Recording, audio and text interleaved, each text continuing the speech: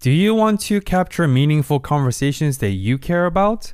Spotify for Podcasters allows you to make a podcast super effortlessly, distribute it automatically everywhere, completely free, and even earn money doing it.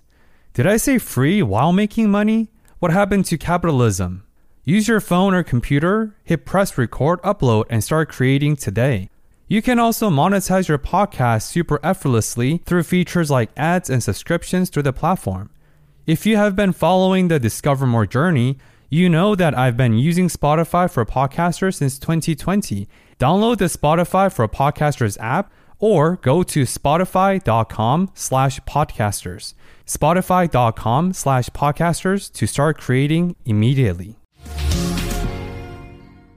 You think you know everything until you learn about something that you knew nothing about, and like knowing about more stuff makes you aware of how little you know about something. So I think that's exactly what you're saying. The more you like learn about other things, get in contact with other cultures, you're like, all right, I knew nothing about this other thing. You're opening up your field of view, and then you're seeing how much more there is to learn about, how many gaps you had that you didn't know that you had.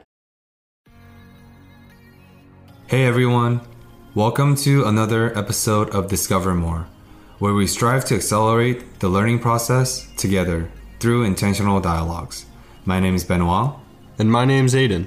This podcast was built on the foundation of approachable guests, synthesized experiences, and relatable lessons that will help you grow throughout your journey. Thank you for tuning in this week. We hope you enjoy and continue to discover more.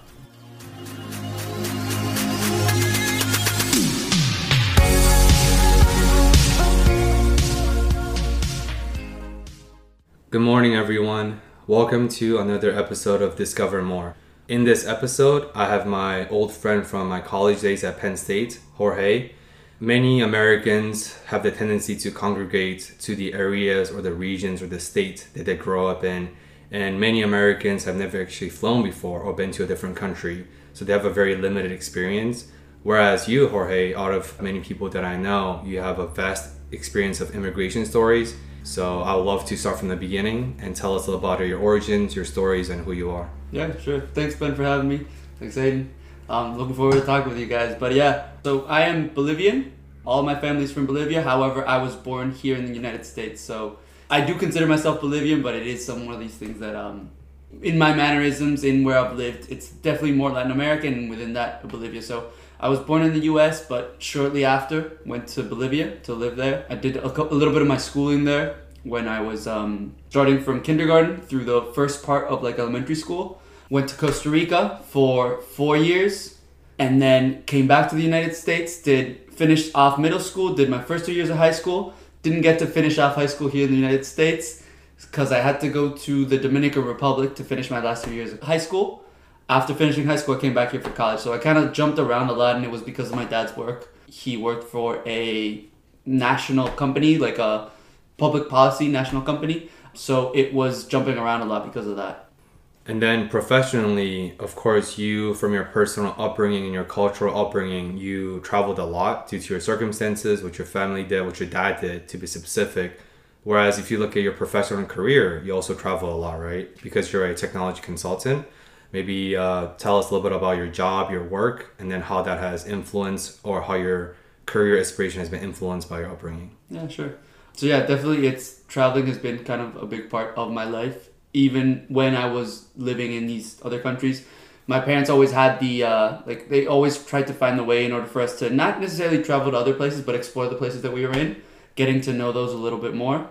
I kind of kept doing that. When I came here to the United States as a college student, I tended to meet people from Latin America, but other countries as well. A lot of people from Saudi Arabia, some Egyptian friends that Ben, you and I have in common. So I got to meet all these people.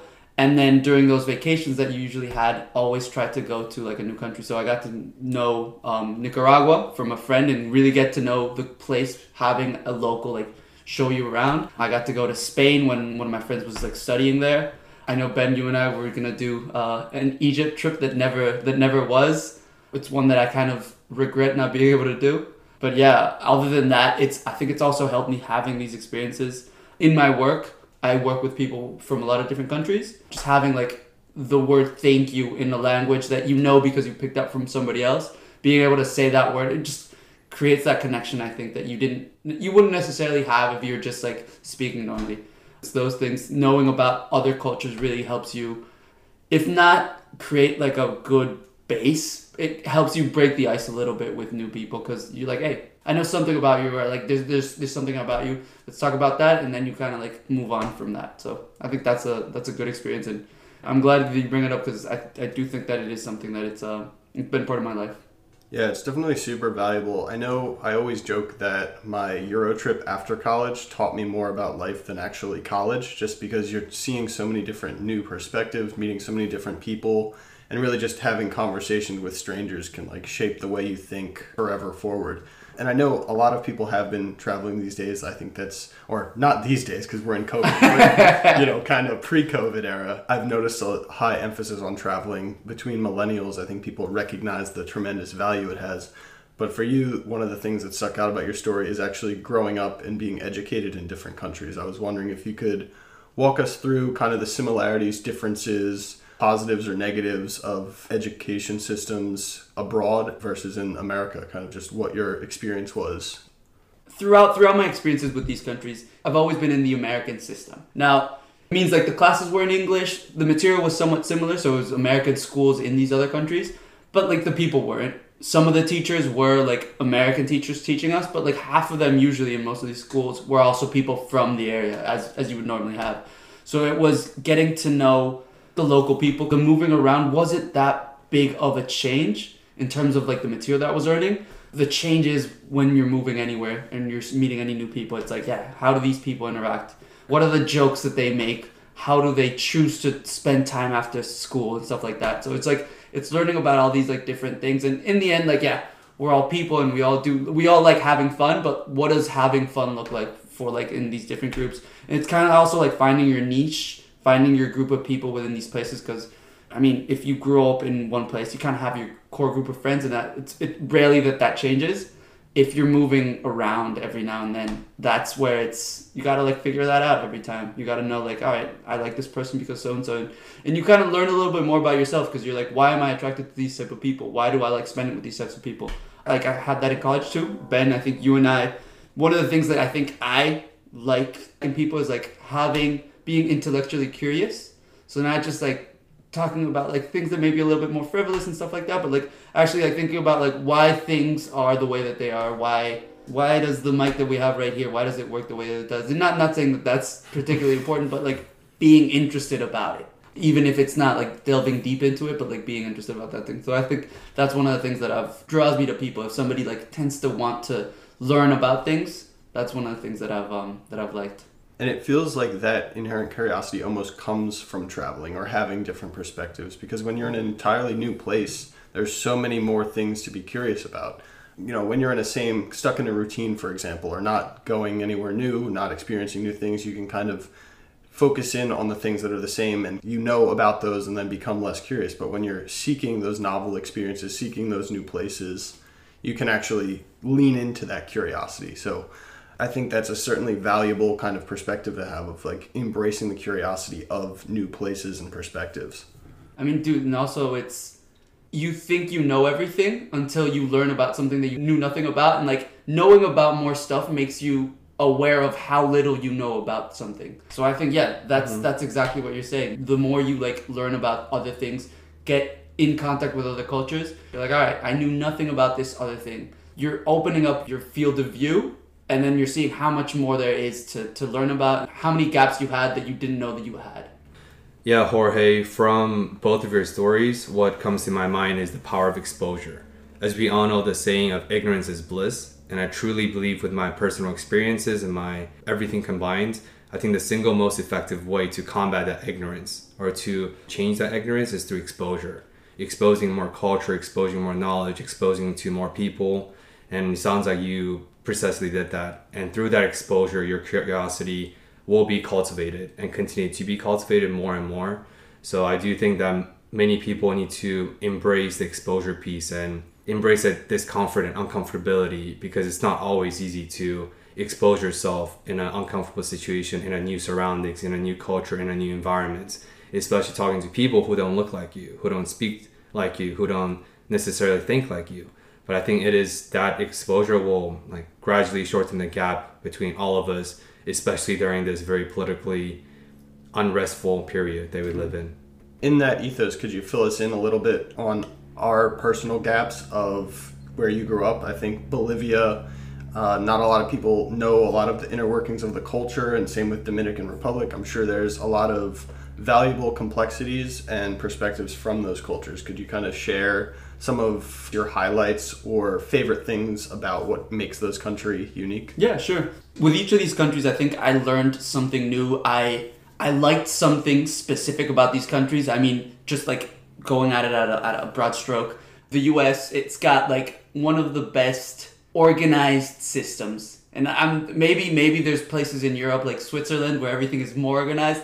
Latin America to the United States, you guys have like organization way over us. It's amazing that you can go somewhere and you know that you're going to find whatever you're looking for. You know that it's going to be there for the most part. Costa Rica, probably one of the most beautiful beaches that I've ever had. They have so many of them. It's just a nice place to be. Dominican Republic, I think they have more of a laid back attitude. Sometimes to a fault where maybe things don't get done as quickly as possible, but like they always seem to like look at the bright side of life over there. And maybe it's a little bit with like island living and stuff like that. I mean, I think with me and my family when we were like starting to live there, that was definitely something that we all talked about. So it's like that was a nice experience being around that. And then Bolivia, it's where I'm from.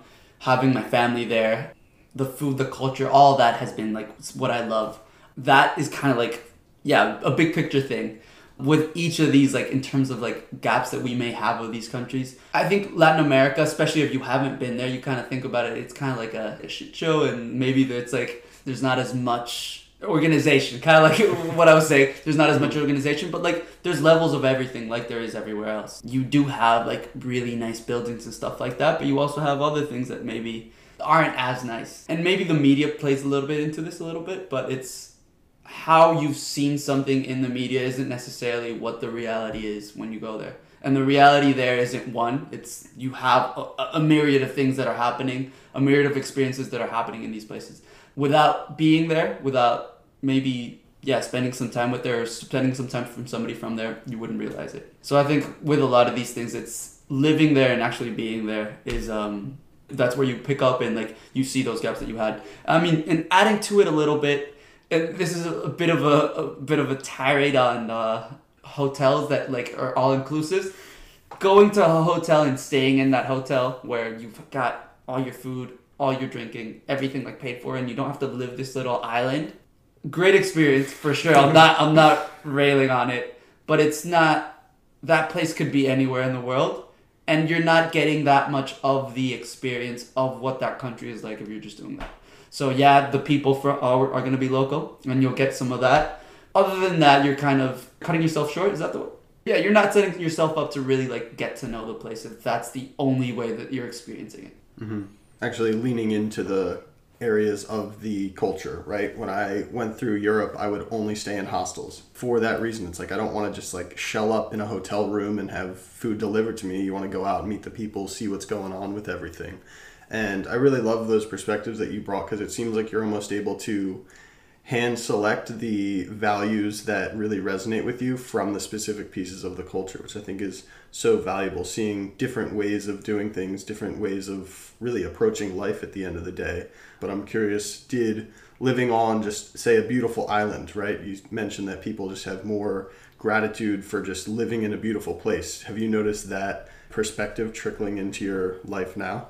I don't know that it's specifically, maybe at a subconscious level, I am having that. I do feel like I try to, whenever I'm having like a good moment, I try to like really like stay in that moment and like relish it. Because I know that that's not, I think we'd be a psychopath if we were happy all the time. So like if you are in that moment of happiness, really just take it in. Let it like be happy. Joke around. I tend to joke around a little bit more when I'm happy. I'm teasing people. I'll tease you a lot more. So if I'm teasing you, I'm in a really good mood. So like I try to relish and like stay in that moment because it's not the same.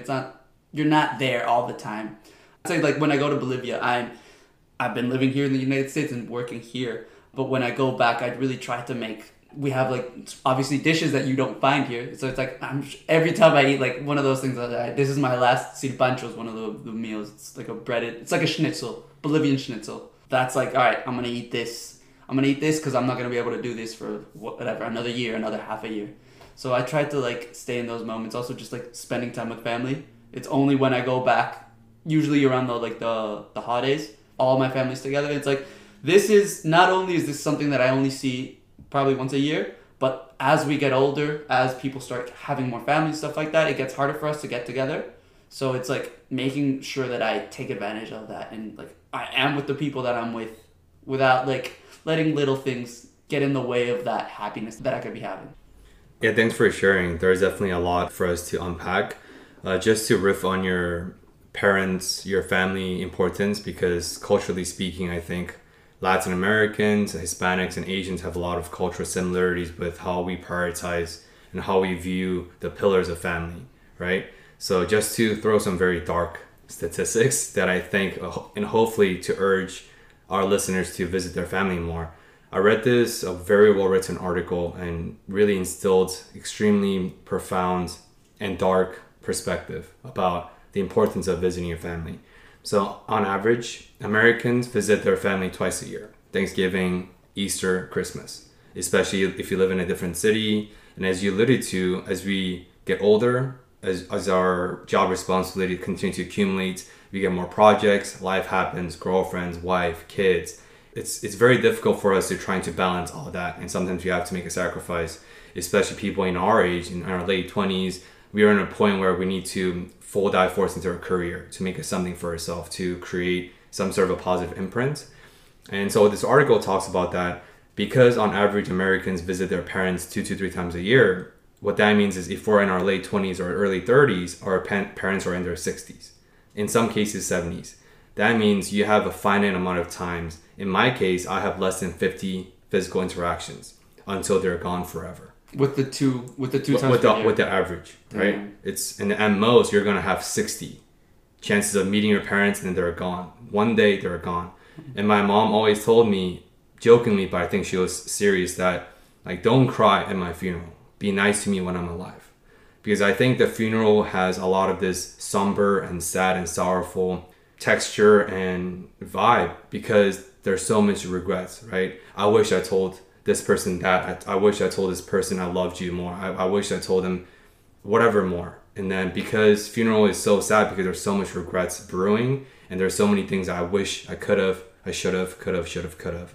So I just wanted to bring that in, hopefully to urge people to visit their family. And of course, like, not everyone has a good relationship with their family and there's different priority levels. I acknowledge that. But for people who do care and who do prioritize the pillars of family in their life, I think it's worth considering. So with that being said, since you have a quite unique experience of balancing between 2 different continents and 4 different countries in the United States for your education system, and especially with the current political climate that we're in, education has always been one of the hot topics within the United States. And US, a lot of times, I think, mistakenly thinks it has the best education system in the world. I do think US has one of the best education system. It's definitely not the best. So just for some context for the listeners, what are some of the things you've taken away from education in Latin America, Costa Rica, Bolivia, whatever countries, versus the education system in the US and some of your experiences? They were all American schools in all these countries. Now, there was more of an emphasis on certain things. I think mathematics here in the United States, I felt like when I came from Costa Rica to the United States, I felt like I was like a math whiz. And in Costa Rica, I was pretty much average. I was like, that was okay. I didn't do bad. I didn't do really well. It was like pretty much average. So I think there was more of an emphasis on, maybe it's the way that you teach it. Maybe wasn't necessarily the material, but the way that it was taught. I had a much better grasp on some of these things. So I think history is going to be way different because you have the history of the country that you're living in from that country's perspective versus having a little bit or a snippet of it from another country's perspective. So what I've learned from Bolivia in a Bolivian school from Bolivian people about that, their history is completely different from what I would have learned here in the United States about Bolivia. Having the person living the life telling you about their history is way more real, way more, you're getting the first person account of it instead of having somebody telling it from as an outsider's view. So I think that's one of the things that maybe in terms of content, that was way different. For the other side, the way of teaching, the way that I was taught, sticking with the mathematics, a lot of the work that we were doing wasn't necessarily like fill in the blank multiple choice. And I think like the US system heavily rely on like multiple choice as the way of, because I think it's quicker to, I don't know, you guys can tell me, I think it's quicker to grade that when you have like 1,000 different like ballots. You can just like grade that pretty quickly with the Scantron, right? Mm-hmm.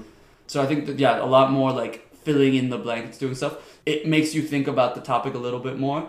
And when you're filling it in, it's not as mindless. And not that like Scantron is mindless, but you're putting a lot more thought into your response.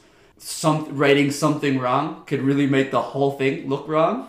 So guessing is kind of out of the question on those things. So it was like definitely having a bit more of a deeper knowledge on the topics in order for you to do well in that topic. Definitely. I have noticed, I mean, especially going to Penn State, I'm sure you guys noticed very similar things. Because of the abundance of students there was a heavy lean towards Scantrons, fill out 100 Scantron answers and then they can just put it through a machine rather than grade it by hand for every one of the students. And that almost introduces like a framework of learning through only 5 specific answers. Like if you don't see your answer there, you can always like reverse engineer. But I think true learning comes with that like open construction of ideas of the teacher can kind of see what your thought process was of maybe like 1 through 3 was right, but then you took the left rather than the right, and that's why you have the wrong answer. So, it's tough to speculate on effective versus ineffective, which one's better or worse, but just more room for expansion when it comes to education. And I'm curious if you've noticed that translating into like consulting, because I can imagine consulting, from what I understand, is just we need to solve this problem, let's figure out the best way to go about it. Have you tied together before, or even could you expand upon a little bit that open sourced kind of education, not just sticking to the Scantron framework, and then what you do presently? Yeah, of course. And I mean, again, I think this is part of the conversation. I love that we're like thinking about these things. Didn't come into my mind at all before just now. But yeah, it's one of those things that in consulting first of all, there's no right answer. There's a lot of ways that something can be done. And you're not presented with the solutions like in a list format where you're like, all right, I'm going to choose this one and go this way. You kind of have to think about things. There's always hybrids where it's like, all right, it's both 1 and 2, and let's try to put those together because that's probably going to be the best solution. So it's a lot more of really understanding what the issue is, whatever that is, and then from there figuring out the best way to try to attack that. And because it's open, there's more freedom to it too. So when you're going at providing a solution for it, you also get to kind of like change things as you go along. You realize that something isn't working the way that you were thinking. So you get to like update things as you're trying to fix that problem. I'm somewhat successful because I have this like, all right, this is the blank piece of paper mentality. Let's try to figure out how to fix this problem. This is the issue, understanding what that is, and try to figure out what tools we have in order to fix that. It's finding a prescription that's you're not gonna find that anywhere. You just gotta talk to people. You gotta like dig in to see what's happening. It's a good point that you bring up for sure. And I don't know that it's only consulting either. It's probably true with a lot of other questions. You get to figure out a solution that maybe somebody hasn't done before. You kind of get to like, there's a little bit of like, I'm proving that this does work. And when it does, you get that little bit of a high because you've kind of like, you've in some way discovered something new. Mm-hmm, definitely. One thing that you said that really stuck out to me is like a blank canvas or like a blank sheet. Yeah. And I think whether it's consulting or another job or really just like any interaction, but walking in with a blank slate is super valuable. Just saying, all right, I might have learned some things before, but this is an entirely new experience, an entirely new set of circumstances. Let's wipe the slate clean and start fresh. So I think that's super valuable and like a really tangible piece of advice that people can like, all right, this is going to be something new. Let's wipe everything I have clean and try and make a best decision based on, like you said, the research that goes into like this problem specifically. Yeah, I think to that, you are wiping the slate clean. But you also do have like these things that you have from before. They're still part of you and they're going to inform the decisions that you make trying to paint that new canvas. So I don't think it's 100% throwaway. Whether it's good or bad, you know that you've learned from that experience before you, and it's going to inform how you paint this picture again. Mm-hmm. Yeah, I like to echo what Aiden just talked about. When a lot of times it's not necessarily hard to learn, but it's harder to unlearn. And I'm not talking about unlearning all the context, the experience, the wisdom, the knowledge, more about the misconception, the skewed data, or whatever the approach that necessarily is shaping your mindset or your influences in some sort of way. I think it's very important to have that empty canvas mentality and try to unlearn some of the things that you know it's going to disservice your experience and your projects for you to be specific consulting. Speaking of which, just like the pretty prestigious Big Four consulting that you work for, and a lot of medical schools and a lot of law schools, they tend to gravitate towards people with engineering or hard science backgrounds. And I know your background is industrial engineering. And when I talk to a lot of my engineer friends, because Penn State produces a lot of business and engineering people, they have a very different constructive way of thinking. And they view problems differently than people like liberal arts. Whereas my job in the policy realm is to seek solutions within the confinement of the framework of already established policies. And it's not necessarily my job to create the new policy, right? That's policymakers' job. But for someone who to work in the policy, I have to find the best alignment between the type of solution I'm trying to seek for my client versus what's already available. But inventing something new takes a lot of bureaucracy and a lot of process, which is why burning out and the sentiment of disheartening is so prevalent in our policy, because it's very frustrating. You know there's a solution at bay. You know you could obtain that solution, but to get to that solution, it takes so much logistical process where the clients suffer. Clients are always a collateral damage in the policy realm, especially the socioeconomically disadvantaged families I service. Whereas for you as a consultant or engineer, you have the power to actually create the solution on the spot in the most optimal and timely manner, which I think is very unique. With that being said, how do you think your engineering background or the mindsets or the things you learned from your education has influenced your vocation or influenced your way of, methodologies or how you approach your career as a tech consultant? Yeah. First of all, shout out to Penn State Industrial Engineering. There's, from what you were saying about in the public policy, there is a process-based approach to things. However, there's one way that things are taught, and then there's another way that things are implemented. And that's true, I think, for a lot of things, from what you're saying within public policy, but it's also true in engineering. Like, I have a civil engineering friend who was just telling me this yesterday. Like, there's like kind of a career within civil engineering that makes sure that they draw the design of the buildings, and they make sure that everything looks good. These are the materials that we're going to use. This is how much weight the ground can take. This is how much weight the building can take. And then you take that and you put that into the real world when they actually start building off of that design. And there's always tinkering going on. It's like, all right, actually, this guy put this like beam here. Actually, we don't need this beam here. We're going to put it over here. There's this thing that somebody drew up. And when it goes into like actual implementation, things change a lot. And I think that's true with a lot of things. And I think that's a little bit of what you were saying. The way that I like to think about it for like how I apply it to my work, yes, unlearning some of the things that I've seen before, but not unlearning them to nothing. It's looking at what the data says about these things, and based on that data, looking at what that truth thing is. So if I believe something, I try to look at the data to either reaffirm what I think is true or show me that it's actually contrary to that. Like my belief is incorrect and I gotta go another route. So I think looking at the data is one of the things that like helps me and informs me in most of the decisions that I like to do. And when looking at the data, it's looking at what like experts in these fields are giving me, what they're saying, and based on that, making that decision. So it's not just, this is what I believe and I'm going to stick to it, or this is what I believe, but I have to let that go for nothing. I mean, there's got to be something that makes me make that change. And I think looking at the data, looking at what experts say about these things is that change for me. That being said, on the data front, I think for you specifically, for public policy, it's tough to look at data because even though, yes, there are ways of quantifying things, when you are looking at specific people like you are, it's tough to kind of assign them a number when there are a ton of different factors that go into a person's life. So with every person, there's so many more things that go into a person that if you're trying to use data in order to make a decision on what you should be doing for them, it dehumanizes them a little bit. So I think there's definitely a bit of both that need to go in. Maybe some professions more than others should rely on this data, but I think it's got to be a mixture of both. You can't just, there's some type of feeling, some type of emotion needs to go into a decision, needs to go into your work. That's a fantastic point you made. I think it really is relevant to the time now, both the distinction of data and a person's individual experience and the circumstances around a specific issue. And I think that distinction is really relevant to the time we're seeing now surrounding coronavirus, because there's so many stats coming out, how many people it's impacting, the potential impact of it.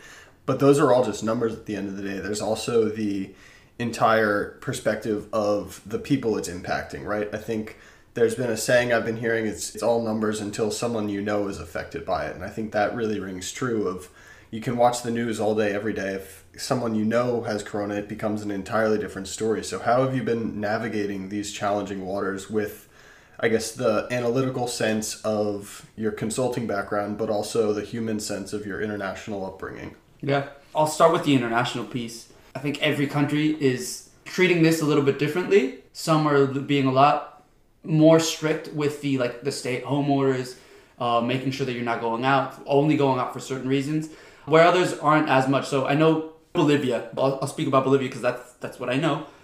They put in I forget the number of days, it might have been like 20 or something, where people had to stay home all day. They couldn't leave for anything other than going to the supermarket or going to get pharmacy. Other than that, they were locked down. There were people patrolling like the streets. And if you were out, I think there might have been like a couple like you had here in the US at the beginning, essential employees that could be out because of the work that they needed to do. But other than that, you were pretty much fine if you were outside.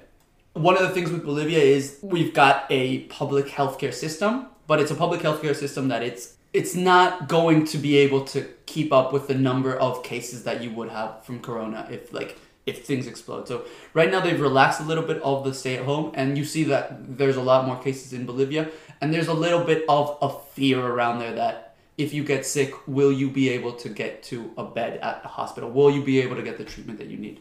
I think it's something that was talked about early here in the United States, and it seems it's a little bit calmer, where it's more of an issue that's cropping up a little bit over there. So I think that's one of the things. Still on the topic of Bolivia, the economic impact. Bolivia has a lot of a very large gray market, which is people that operate, like they sell things, but they don't pay taxes, where they don't report their income, but they still they're selling like fruit out on the stands. They're doing a lot of things. They're being hit the most because if people aren't going outside, if people are being locked in their homes and they're not able to go out and be part of that economy, these people aren't eating. They're not getting that source of income that they used to have.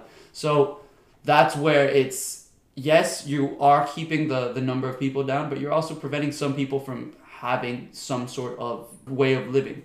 Here, there's been like that safety net of PPP loans.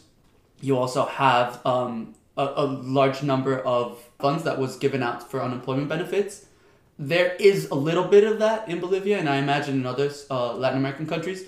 It's not to the extent that it was here, so they've really suffered, and that's where it gets tough to there's a lot of people dying, and there's a staggering number of people getting it, a staggering number of people also dying from it, but there's also people that they're living day-to-day lives, and they don't know where to get their next meal. They don't know how to keep that roof over their head. So I think that's the tricky thing to do. I mean, here in the United States, obviously there's been big talks about that. Little bit kind of divided around partisan lines, I think, but I think it's not one or the other. You gotta figure out a way to tie in both, so that keeping the number of infections down while making people be able to live, having the means to live. So I don't know. I'd like to know what you guys think about this whole thing. Definitely. Yeah, just to echo what you said, I do think that when everyone, especially with the headlining, attention-grabbing tendency of mainstream media, once you put this proportional emphasis on data-driven actions, then you're diminishing the humanity, right? You're getting desensitized. And similarly, just to quickly touch on this, when you hear about the BLM movements or African Americans getting shot, you see that, that's obviously a horrible thing. It's a very somber moment to hear that number, or 14 people got shot last night. Doesn't matter if they're black or not, just anyone. But the actual circumstances and the actual heavy, somber, burdensome context behind that is, 14 people. If the guys got shot, that means now their wives, their families, their children are without a father or a support, without a husband. There's so much depth of circumstances go behind just a number. So I do think, especially in the public policy realm or the policy realm, that there's definitely a very tricky balance between, yes, you want to be evidence and data driven to create the most optimal and logical solution, but also being consideration of the circumstances and to acknowledge that these are real human beings, just like us, who are born the same way, who are going to die the same way. It's like the collective mortality or the humanity that we spoke about many times. But yeah, I do think, to quickly answer your question, yes, the issues, not just coronavirus or COVID or anything else, the issues are going to be partisan because that's the nature of politics and our US American political system is built. But I think the solutions have to be nonpartisan, right? So the issues may be partisan, but solutions have to be nonpartisan because it doesn't matter if you're red or blue, Republican or Democrat, liberal, left, right, doesn't matter who they are. Most of us want the same thing, the safety of our families. We want the best thing for our kids. We want a roof over our house. We want to have income that many Bolivians are suffering because of the shadow economy and because of the restrictions based on the COVID complications. So I think it's very difficult because obviously the current administration is under huge criticism for shutting down the whole economy.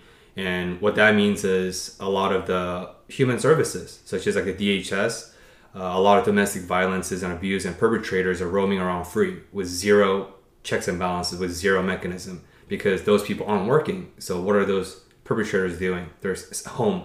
What about the people, the victims of the abuse? They're stuck home with their perpetrators. Yeah. Right? There's a lot of severe and profound complications. At the same time, if you don't shut down the economy, then we already lost 200,000 people, Americans, of lives. That's gonna triple or double the numbers. So it's very tricky in a sense that you have to respect and you have to acknowledge the data, because unless it's skewed data, the actual factual data numbers don't lie if they're actually factual and evidence-based. But at the same time, you also have to be consideration of the human elements, that they're more than just a number. These are real families, real livelihood. They're just like us, identical. It doesn't matter if you're the president, the policymaker, whatever, what level you are in a society. At the end of the day, we breathe the same way, we eat the same way, we drink the same way, we sleep the same way. So yeah, I think we really have to focus on nonpartisan solutions, because at the end of the day, how can we move forward in a productive way that's going to benefit the most people? Yeah, definitely. I think the solution really lies in the middle, like you guys both alluded to. And the big thing that jumps out for me is that we can't assign data or evidence to the long-term implications of this. I mean, thinking about being a child caught up in this, I can't imagine the long-term education consequences, friendship consequences, how they deal with their problems.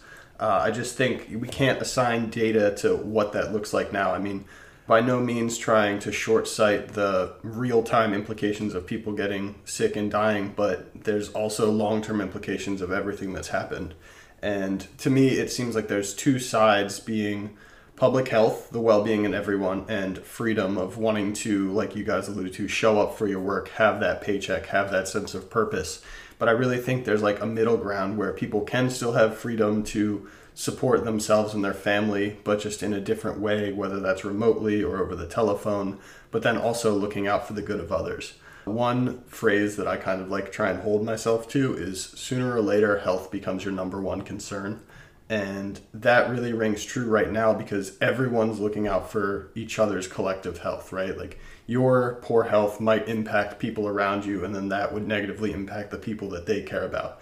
So obviously we have to consider that, because it impacts everyone around us. But at the same time, America was founded on freedom, and I think there's a way to incorporate that into the public health element.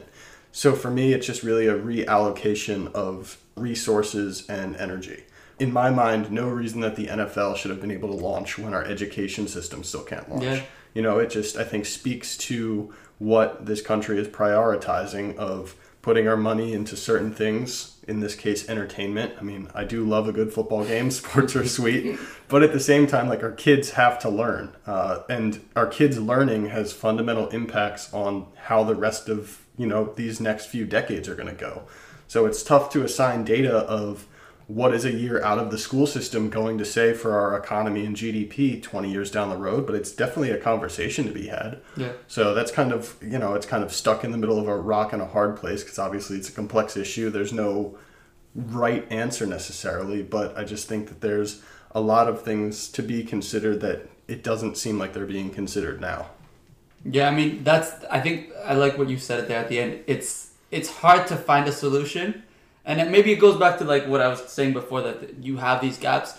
Anybody who I think has a solution for this problem doesn't know enough about the problem that they're like, oh yeah, this is what you have to do. It's hard. And I don't know if you guys have heard that, but I have a couple friends that are like, yeah, this is what you have to do. And it's like, there's so many other impacts that you're not thinking about in that solution that should be considered. And it's such more of a complex problem that's not going to be figured out by what you thought of in whatever these 30 minutes that we talked up, that I think it's one of these things that I don't envy the people making these decisions, because I know that it's not something it's easy. And I also want to say with the data, the data isn't going to give us everything. It's going to be maybe a starting point, but there's all these other things that there's repercussions that you don't think about, that you're not quantifying, and then how do you put that into the fold of your decision on what best way to attack the problem. So I think it's definitely a tough situation. I think what we can do as individuals is try to not get other people sick. Try to be a little bit more wary about the situation around you, and not live your life as you were before, having a little bit more of that, going out and trying to make any other decisions like that. Yeah, just more empathy and humility and consideration for the other people as the bottom line, I think, as team humans. So to take a pivot and to make a full circle back to your life, I've known you for 6-7 years now, way too long if you ask me. But I've known you've had this aspiration ever since in college when I first met you, that your eventual and your ultimate purpose and your goal is to go back to Bolivia and help in some meaningful way to help rebuild the infrastructure of Bolivia. Because as someone with your immigration experience, you would know that U.S., in spite of all the flaws and the shortcomings, it is one of the most prosperous and best structured and organized countries, period. And I think consulting is such a perfect field for you, especially technology consulting, because as a consultant, you have the unique opportunity to exposure that I spoke about earlier, to expose to different industries, to different clients. I know your clients are from Aureo, from telecom, to oil, to tech, to anything. You deal with everything. So I love to, dig a little bit deeper into your aspiration and some of the skill sets or things that you're hoping to achieve through your current career or the future career, and how that's going to empower you to be able to go back and give back to the infrastructure of the society of Bolivia in some constructive way. Yeah, I mean, absolutely. I think we've talked about this a lot of times, so you've hit the nail on the head. It's consulting, you get a wide array of different experiences. Even with my upbringing in other countries as well, you kind of the more you know about other things, you kind of get to pick up some things that you like from each place, and then from that kind of build whatever you want to build. And if you're trying to make a company, the more companies you can pick up some of these things from these companies that they're doing well, seeing what works, what doesn't, and then from that being able to kind of either apply that to your own company or apply that to wherever you're working. So that was one of the things that consulting was, that opportunity for me. I didn't know exactly what I wanted to do. I knew that there were a ton of other things that I didn't know about, and trying to, again, fill those gaps that I had, and I was going to be able to learn more about these things. So consulting was a natural to me. As soon as I knew what that was during my last couple of years of college, I was like, this is what I want to do. I'm happy that I got a good job within the consulting realm, where I have been able to experience all these other different things. I've been able to see some of the things that the inner workings of some of these companies. I think that's been absolutely fantastic right now. I don't feel like I've ever gotten bored, but if I ever did, I'd be able to go on to something else and try something else. I definitely want to hear about Bolivia on the tail end, but as you're talking through this, I'm really curious for some of the problems that companies have been facing right now. I mean, maybe a little bit outside of coronavirus, but specific difficulties and or ways that you guys go about solving them that you see maybe in completely different industries, but still the companies facing the same struggles? Maybe it's culture related, maybe it's customer related, but are there any like things that really jump out as problems that are facing our corporate America right now? One of the things is definitely like supply chains. We live in a globalized world. Like a plane is taking pieces from 30 different countries, tons of all over the continent. So moving all those pieces from other places and getting them to work one place where you build that all together. It's a logistical feat to do it. It's a logistical nightmare during times of Corona where there's reduced workforces, sanitation, and more like infection related regulatory stuff that you have to navigate. So no matter what you're doing, as long as you're providing a physical product, you have to take all those things into account. And a lot of the supply chains for a lot of, not just America, but the entire world is having to deal with all these things. There are supply chains that haven't been changed and haven't been like really made robust. And there's a group of people saying something like a pandemic could cause these supply chains to break so that you won't be able to provide all these products that you were providing before. And this was like before COVID, and then like obviously this resurfaced after, because like this is exactly what we were talking about. So a lot of the supply chains, there's a lot of like technology around it, making sure that product that you buy from Estonia in Europe is coming all the way to you. So making sure that there's like a good communication between the two countries to know where that product is, so that you can then be able to set your manufacturing process around that, like knowing that piece is going to arrive on a Wednesday at 3 p.m. A lot of these companies are not having this issue. They're like, all right, we need to beef up our systems in order to have better supply chains. So I think that's one of the big things that we're seeing, going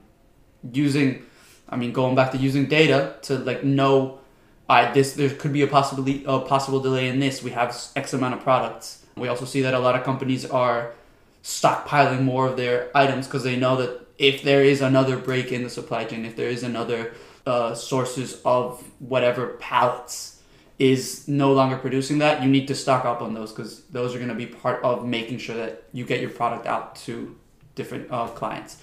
So I think that's a big one.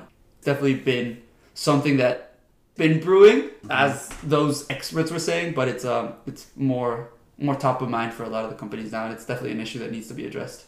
For some additional context, in case some of the listeners are interested in the consultant realm, especially you working for a Big Four, what are some of your day-to-day life functions like? Like how would you, because consultant is such a loose field and loose term, everyone says they're a consultant on Instagram. Like, oh, everyone's an entrepreneur, everyone's a consultant. Obviously you consult and you solve problems, but I would like to inquire a little bit about the more specifics for some context. In addition, if you're able to, maybe talk about the most interesting or proud project you worked on, because consulting is very project-based. Yeah. And with consulting being very project-based, my experience that I'll talk about right now may be completely different from that of another. Because consulting, it is a kind of like a broad word. It changes a lot. So what I say now may not be the truth for anybody else. But I'd say in a week, there are meetings. So you're being hired by a company in order to fix a problem that they have. They don't know how to fix it, and they bring you in order to fix that problem. So once you're already kind of set up and you know what that is, every week, at the start of the week, you have a touch point. You have a meeting with that client to understand what they need that week. So you've delivered whatever. You've delivered a report saying these are your sales for this year, this week, this month. These are your sales. What do you need from this? What more information do you need? What are you lacking from the report that we can figure out? So it's talking to them to figure out what they need immediately, but also what they need like further on. After you have that meeting with them and kind of set that, I would go back to my team, the people that I'm working with, in order to figure out how we can give them what they need. So sometimes it's a report, and again, I work mainly with data and like the analysis of it. So it's creating these reports that, not pieces of paper, but like on a program, Tableau, shout out to Tableau. That report, that making sure that we are fixing the things in that report so that it fits what the client needs. Sometimes in that tinkering, in that talking with your team, with the people at your company, you're able to kind of figure out like, hey, she wanted this or they wanted this, but we can actually provide this plus this because there's this easy way. So you kind of like, that's where you can, not only are you giving the client what they were asking for, but you can give them a little bit more.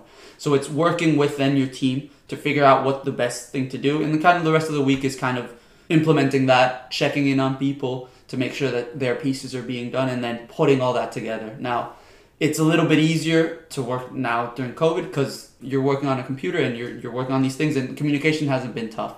So the day-to-day hasn't changed much from that there, other than that you lose that like physical human touch that you would otherwise. Like speaking to like you guys right now in person is way better than having to do this over the phone or like over the computer, because you can pick up on like how people are reacting to certain things, and like it's a better conversation. But yeah, I think that's my experience within consulting. I think for the most part it's solving people's problems, solving clients' problems.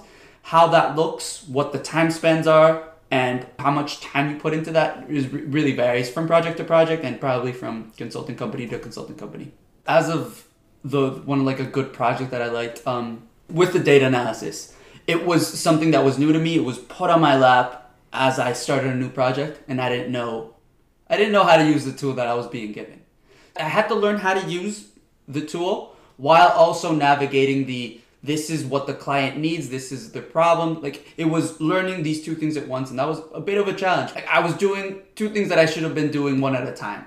So that was the situation, and I ended up having to do. Again, data, it's just numbers. Having a visual way of showing those numbers is always gonna paint a better picture. It's gonna make the job for anybody looking at that information a lot easier. The name of the game for data analysis is trying to paint a picture with all these numbers. So showing things in the quickest way possible so that when somebody looks at that graph, they're like, okay, this is what's happening. I can see sales are going up, sales are going down, and then any other intricacies that you can find in that.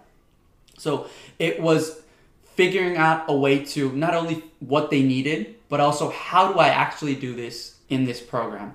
That was a great experience because I was thrown in the fire. I didn't know much about that program. It was gonna be tough, but I made a ton of different prototypes. I showed the clients each and every step, like what I had, in order to make sure that I was going the right way. So I got it to a good point, and then I was like, all right, let's show them, let's see what they want. If it's not what they want, we'll go ahead and scrap and we'll start anew. If not, let's go ahead and keep building on this to make it a little bit beefier. Let's see what else they need. So it was understanding what their reactions to these things were, and then also like putting that into the product itself so that they had a product. So I think if anything, that project was not the epitome, but it was like, that's what you think a consulting project is. You're getting constant feedback from your client who's paying you to do something.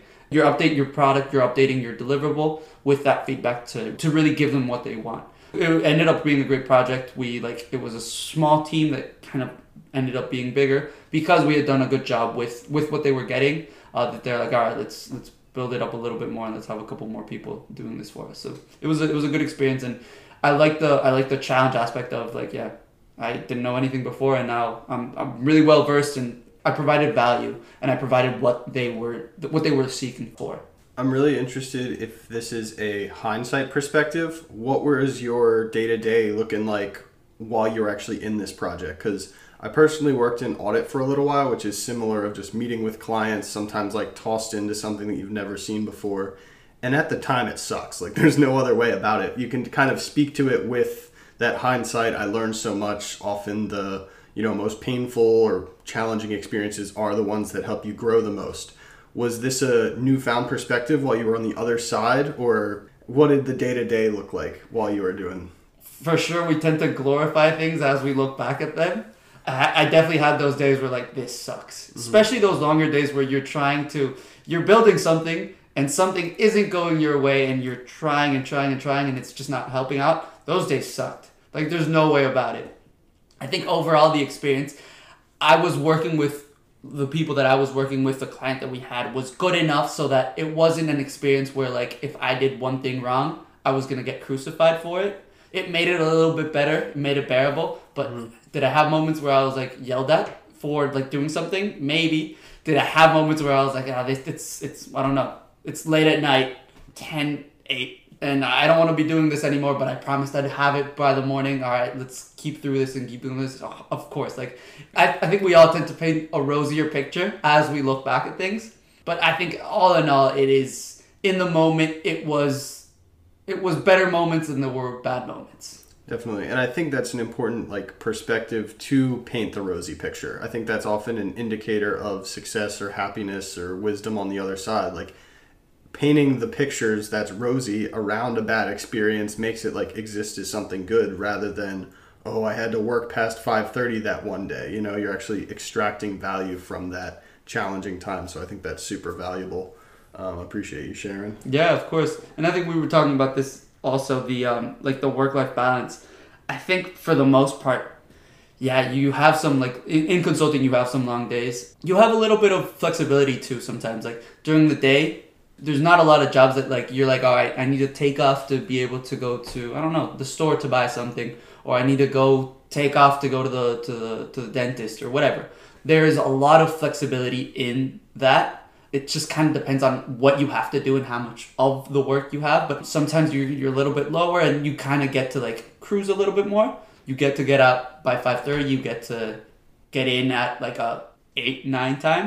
Other days you're just on it the whole time and you have to just race through it. And at least in my experience consulting, yes, there have been long days, but there's also these days that are a little bit calmer, and that constant change makes it so that it's a little bit more bearable, because when you're thinking, all right, I'm out, I don't want to do this anymore, these hours are too long, you get that slower period, and it makes the contrast look a little nicer.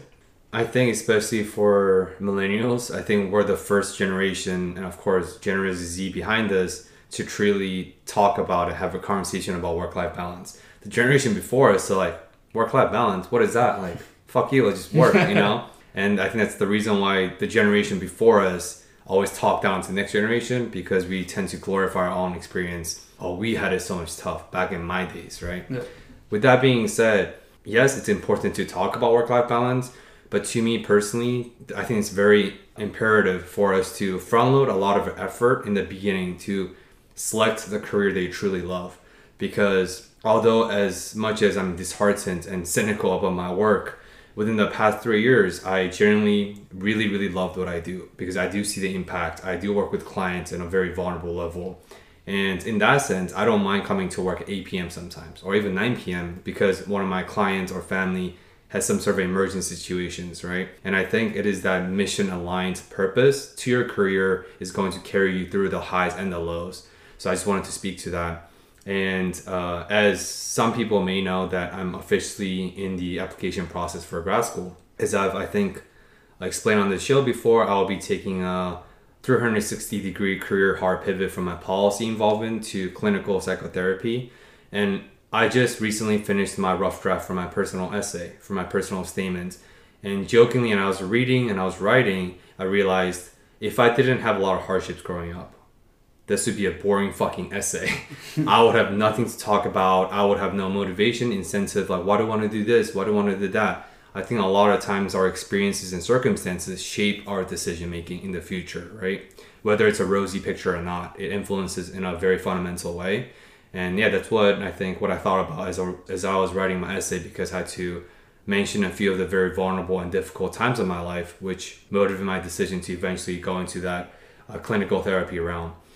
With all that being said, because your career in consulting is such project-based, and in a way you could almost view Bolivia and your future aspiration as a big project, right? And all the highs and the lows, the long days where you're working till 10 p.m.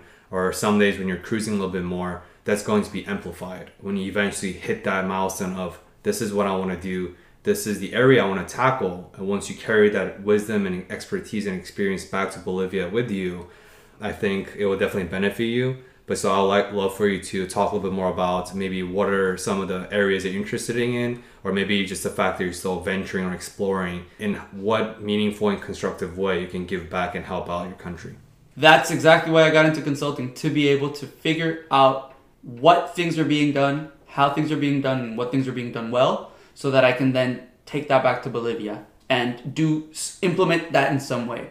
I don't know exactly what that looks like right now. I'm still in that discovery period, like you were talking about. I try to keep a good pulse on what's happening in the country.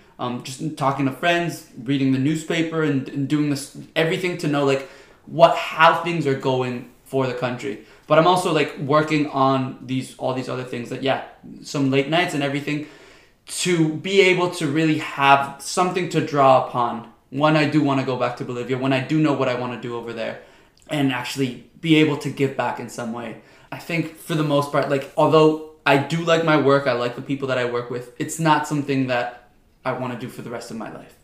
I do want to go do something more meaningful, and to me, more meaningful means giving back to my country. I don't know what that way is. I'm still, again, in that discovery, exploratory phase, but I'm constantly looking for a way, like figuring out something that will help the country, but also like you were talking about, Aiden, there's the unintended consequences of these children that aren't going to school during COVID. I want to make sure that what I'm doing doesn't have these negative unintended consequences that I have, because even though my intentions may be good in whatever I want to build, there could be like environmental impacts, there could be societal impacts, there could be more disparity because of what I'm putting in. So there's a little bit of fear of, and it may cause like paralysis of analysis, but I do like to think about these things. I do want to make sure that when I do something, it's the right thing and it's going to provide a net positive impact. Thank you for listening to another episode of Discover More. We release a new episode every Monday on Spotify and Apple Podcasts, and would really appreciate if you have subscribed and shared this with your friends. We hope you enjoyed this episode and join us next week in the journey of discovering more through intentional dialogues.